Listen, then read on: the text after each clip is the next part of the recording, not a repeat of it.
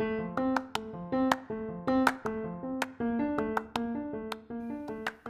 y'all. Welcome to Recharting Your Life with Hope. I'm your host, Hope Cook.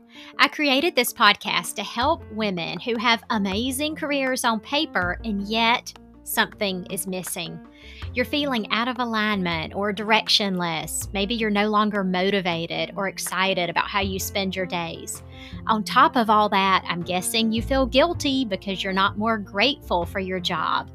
And maybe you even wonder how you can possibly keep going doing this for another 10, 15, or 20 years when you can barely make it through Wednesday. Let me tell you, I've been there. After 20 years with a rewarding career as a physician assistant, I could not figure out what was wrong with me.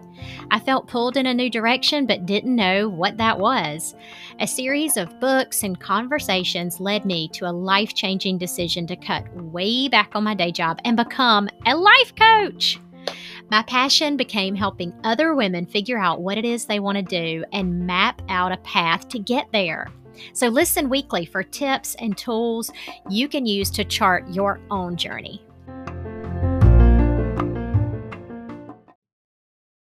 When my daughter was little, every single night she would say, "Good night, I'm scared." And we would say the same thing. "It's okay to be scared." And then we would shut her door and she was fine. I'm not saying she wasn't scared, but she was reassured that it's okay to be scared. And that's how we've tried to raise them. Every time they try a new sport, my son signed up for cross country and track as a ninth grader this year, and the boy had never run a block. I mean, he's plays in the yard, but he'd never jogged. So he was super scared and, it's okay to be scared, but he did it anyway. So that's what we're talking about today, how fear can really get a hold of us and scare the crap out of us, and then it messes with our mind, and then our mind starts coming up with all this evidence to support, like, yes, this is why you should be scared. When I was a little kid, it was when this kid named Adam got kidnapped, and it was all over the news. Apparently, I was too little to really know what was going on, but I know that my mom scared us to death about getting kidnapped. I mean, we even had a password that if somebody ever tried to pick us up, we were going to say, what's the password? Although, really, I think if a kidnapper wanted to get us, I think that they would snatch us and not like waste time. Oh, your password is whatever. Anyway, I was thinking about this because Oprah interviewed these two cops, and this was years ago. But do you remember JC Duggart? I think that's how you say her name. She was kidnapped and not found for 20 years. But the way they found her was these two officers had an sort of intuitive hit, like a fear that made the hair on the back of their arms stand up when they met the kidnapper. They worked at University of California, Berkeley, and he came in and wanted to do an event, and he had these 2 girls with him, and it turns out those were the 2 girls of the girl he kidnapped. So she got pregnant, had, like, an 11 and 15-year-old, and the 2 officers just kn something wasn't right, and so they had this sort of, intuition, but also that fear. So there's 2 sides of the coin. I want you to listen to your fear when you get that, the hairs on the back of your neck stand up. But I also want you to ask fear, like, okay, what is it you're afraid of? What are you trying to teach me? What are you worried the most about? So we'll get to both of those. Um, there is a song, and I couldn't get it out of my head today, which is what made me start thinking about fear. I don't know. Wow. Oh, I don't know why I was thinking it, but do you remember those Disney cartoons that always had music? And this one was The Three Little Pigs. And it was, "Who's afraid of the big bad wolf? The big bad wolf. Who's afraid of the big bad wolf?" And that's all I remembered. So I looked up the cartoon, and it turns out in this version, this old Disney version. The first 2 pigs were not afraid of the wolf, so they didn't really take it seriously. They didn't think he could get into their houses. So one built his house of straw, um, and the other one built his house of what was it? No, twigs, maybe twigs and straw. And the song even says, like, one of them was dancing a jig and one of them was playing a flute. So they were not prepared.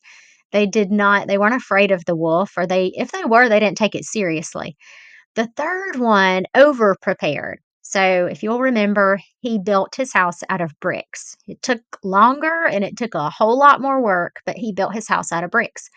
And he even built that fire in the fireplace. Do you remember when the wolf came down and he burned his tail? So he over-prepared. So think of fear as sort of being like fuel in your gas tank. So it can make you do a good thing, which is over preparing. When I was at Emory MPA school, I used to over prepare like crap. I was terrified that I would fail. I don't know why, because the evidence did not support that. I made all A's, I think. And every test grade I made good, but I was still terrified. I think I felt like an imposter because I was one of the younger ones in the class with the least experience, probably. So I over prepared and it worked. When I was on furlough during the early days of the pandemic and thought we were going to be broke, fear was telling me, like, look, y'all are going to be poor. I tried to make that 2 syllables. Did y'all hear that? We're gonna be poor, and you might have to move in with your parents down in South Georgia. You might have to get a job at Target if you're lucky. So I had all these fears, but what it did was helped us over prepare by underspending. So I didn't know how long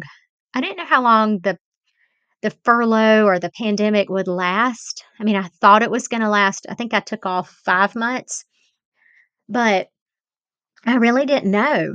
So we ended up saving money as much as we could. And then when I did start working, we were already in the habit of living off a lot less. So fear helped us to pay off our mortgage like 6 months after I went back to work because we were so, or at least I was so afraid. I worry about my kids all the time, and that's a version of fear. So if somebody said, like, well, a therapist did say, Hope, what's your biggest fear with your kids? Like, why are you so freaked out? Why are you so anxious and worried? And I would say, oh my gosh, I'm worried they're going to end up in jail. I'm worried they're going to end up, on drugs, all these things. So that fear helped me over prepare.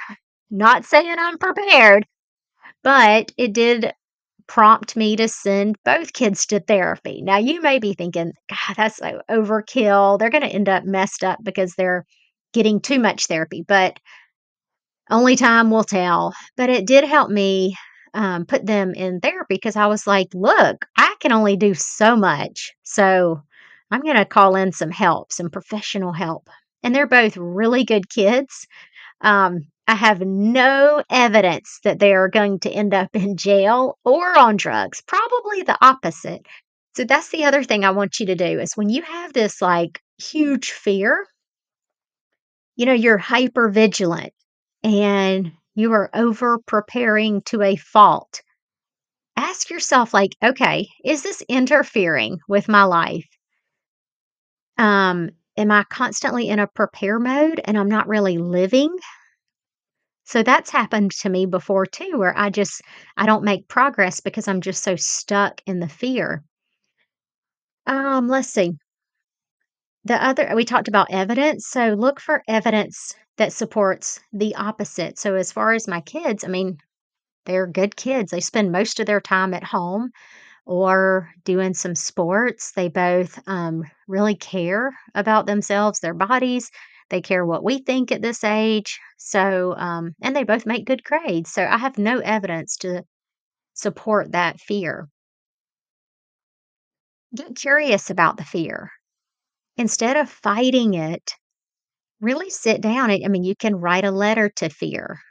I know this sounds stupid, but I've done it before. So, dear fear, thank you for your concern. I appreciate how you um, help me to be cautious. I appreciate that you don't want me to blow my money on some crazy course that promises I'll write a book in 6 months. I understand that you're worried I'll be broke. So write a letter to fear, but then reassure fear by using examples to support the opposite. And you could write a letter to yourself from fear, like, Dear Hope, you are really freaking me out, girl. You are taking chances. You're not thinking ahead. What are the consequences? What effect is this having on your family? And so that's a way to sort of um, brain dump all the fear and see what the origin is. I had a dream last night, and in life coaching, we learn dream analysis.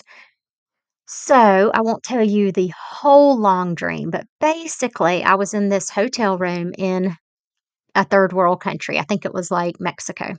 And it was a sort of ramshackled hotel room. And I realized that there is, and this makes it even funnier.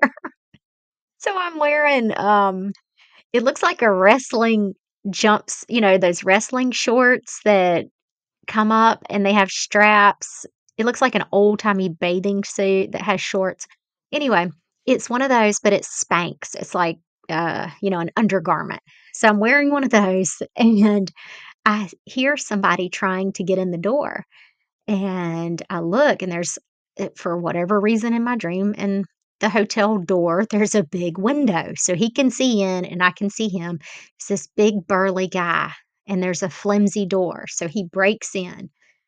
And in my dream, I tried to scream, and it was one of those dreams where your voice box will not work, and you're just hoarse, and you're releasing this strangled sound.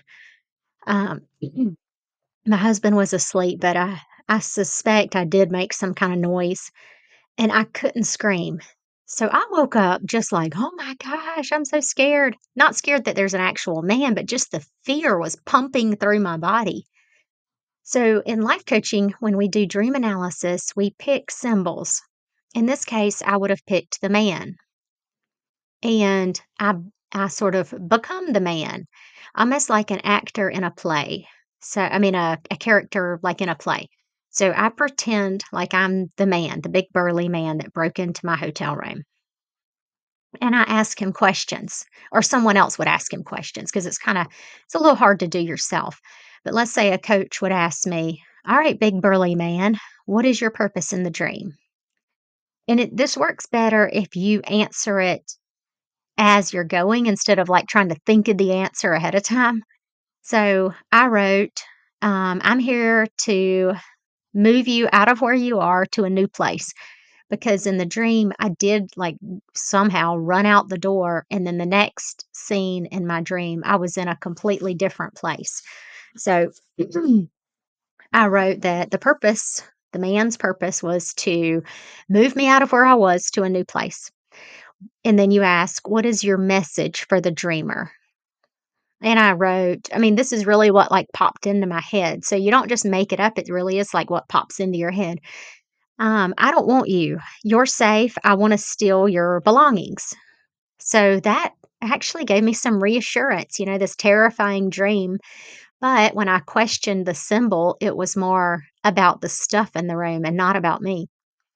The third question is, how are you here to help the dreamer? And what I came up with was, I'm here to help her prepare and to think ahead and to learn from her mistakes. So you can see how a seemingly terrifying dream could actually be a message for you. I mean, fear is there to keep us alive. So, um, evolutionarily, is that a word? Anyway, the way evolution works, if we were afraid, we were going to exercise certain precautions. We would not swim in the river that had crocodiles. We would be afraid to, so it would keep us alive. But we still have these fears, and they seem to have gotten more and more unreasonable. The point is to listen to that fear and ask what it has to tell you.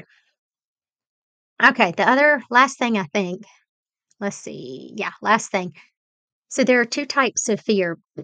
Martha Beck, the lady I took life coaching from, she describes it as what is that noise? She describes it as, pretend like you're standing on a high dive and you're looking into the water and you are really scared. But there's 2 kinds of scared. There are alligators and crocodiles, there's snakes down in this water, it's murky, it's yucky. I am terrified and I'm in fight or flight mode. I don't wanna jump in there. The other kind of fear is sort of like you're standing on the high dive, you're scared to walk off or jump off, but there's clear water down there. It's a hot day. It's, like, clear and it looks amazing, and so you're scared, but you also have this, like, excitement. So if you find yourself scared, tell yourself, "It's okay to be scared," and then do like the 3rd little pig, over prepare. Trust your intuition, like those 2 cops. If it's the type of fear that makes you go into fight or flight, it's like a whole body reaction, trust that. Your body knows before your brain when there is a fear that needs to be, paid attention to. And put words to your fear. It's hard to verbalize sometimes why we're so afraid, but I think it helps if you can kind of, talk to somebody or even write it on paper, like, "Why am I so afraid?" I'll give you one final example. So Eli, my he's 15 now. He went to a birthday party when he was 5, and it was one of the first parties. He was at the age where parents started, like, leaving their kids and going to run errands, and then they'd come back, and this was a middle of the day party. It was, like, 2 o'clock. And so I drive him, this cute little boy in his class, but I didn't know his parents or his turns out his mom. But I drove him to this house, condo, and walked him inside. And I just got this like immediate body feeling of like, I don't want to leave my kid here. But I didn't really know, I didn't have anything to base it on. The mom was friendly. She was really young. Um, but there was a boyfriend there who lived with her, and, it was just something about him, and it may have been completely unfounded. I never, looked him up or heard anything, but it was just this feeling of, "I am not leaving my child here," and it was so strong that I parked my butt on that sofa, and it was so awkward because I was the only parent who stayed and had to make small talk for 2 hours and help blow up balloons, and I just parked myself there. About an hour into it, I had to go to the bathroom, and there was only one bathroom downstairs. It was, kinda hooked to the den. So I go to the bathroom, and there are all these costumes hanging up in there. You know, that is bizarre. I mean, especially if you're having a birthday party and people might have to use the restroom, and there's only one bathroom downstairs. So I know that that's not a great ending to the story because I really don't know what happened. I need to do some Googling and try to figure it out, but I listened to my fear and I stayed, and it all worked out fine. So, on that note, we're going to close with some words from Eminem, Lose Yourself. All right, so he says, his palms are sweaty, knees weak, arms are heavy. He's nervous, but on the surface, he looks calm and ready. He opens his mouth, but the words don't come out. He's choking now. Everybody's joking now. The clock's run out. Time's up. Snap back to reality. Oh, there goes gravity. Oh, there goes Rabbit. He choked. He's so mad, but he won't give up. He won't have it. He knows his whole back city ropes. It doesn't matter. He's dope. He knows that, but he's broke. So all the cards were stacked against him, but he knows that, like, this is it. So he better go capture this moment and hope it don't pass him. You better lose yourself in the music, the moment. I'm not gonna rap for y'all, but I really don't like Eminem, but I like this song just because it's one of those that even though he was terrified, He seized the moment. So may you go out and seize the moment, people.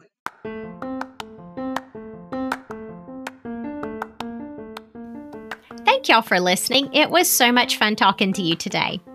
All right, if you are ready to make some major changes in your life, if you're at the point where you are sick and tired of feeling stuck and directionless and you really don't know what to do next or where to go, maybe it's time we had a little chat. So I have it set up on my website. You can schedule a free 30-minute discovery call, and we'll sit down and decide if we're a good fit. Maybe you'd prefer group coaching, maybe you need one-on-one coaching, or maybe you just want to talk and say hello. So go on over to my website. It's CoachHopeCook.com. That's HopeCook.com, and schedule the free discovery call. And I can't wait to talk to you. So see you next week, and hopefully I'll talk to some of you before that.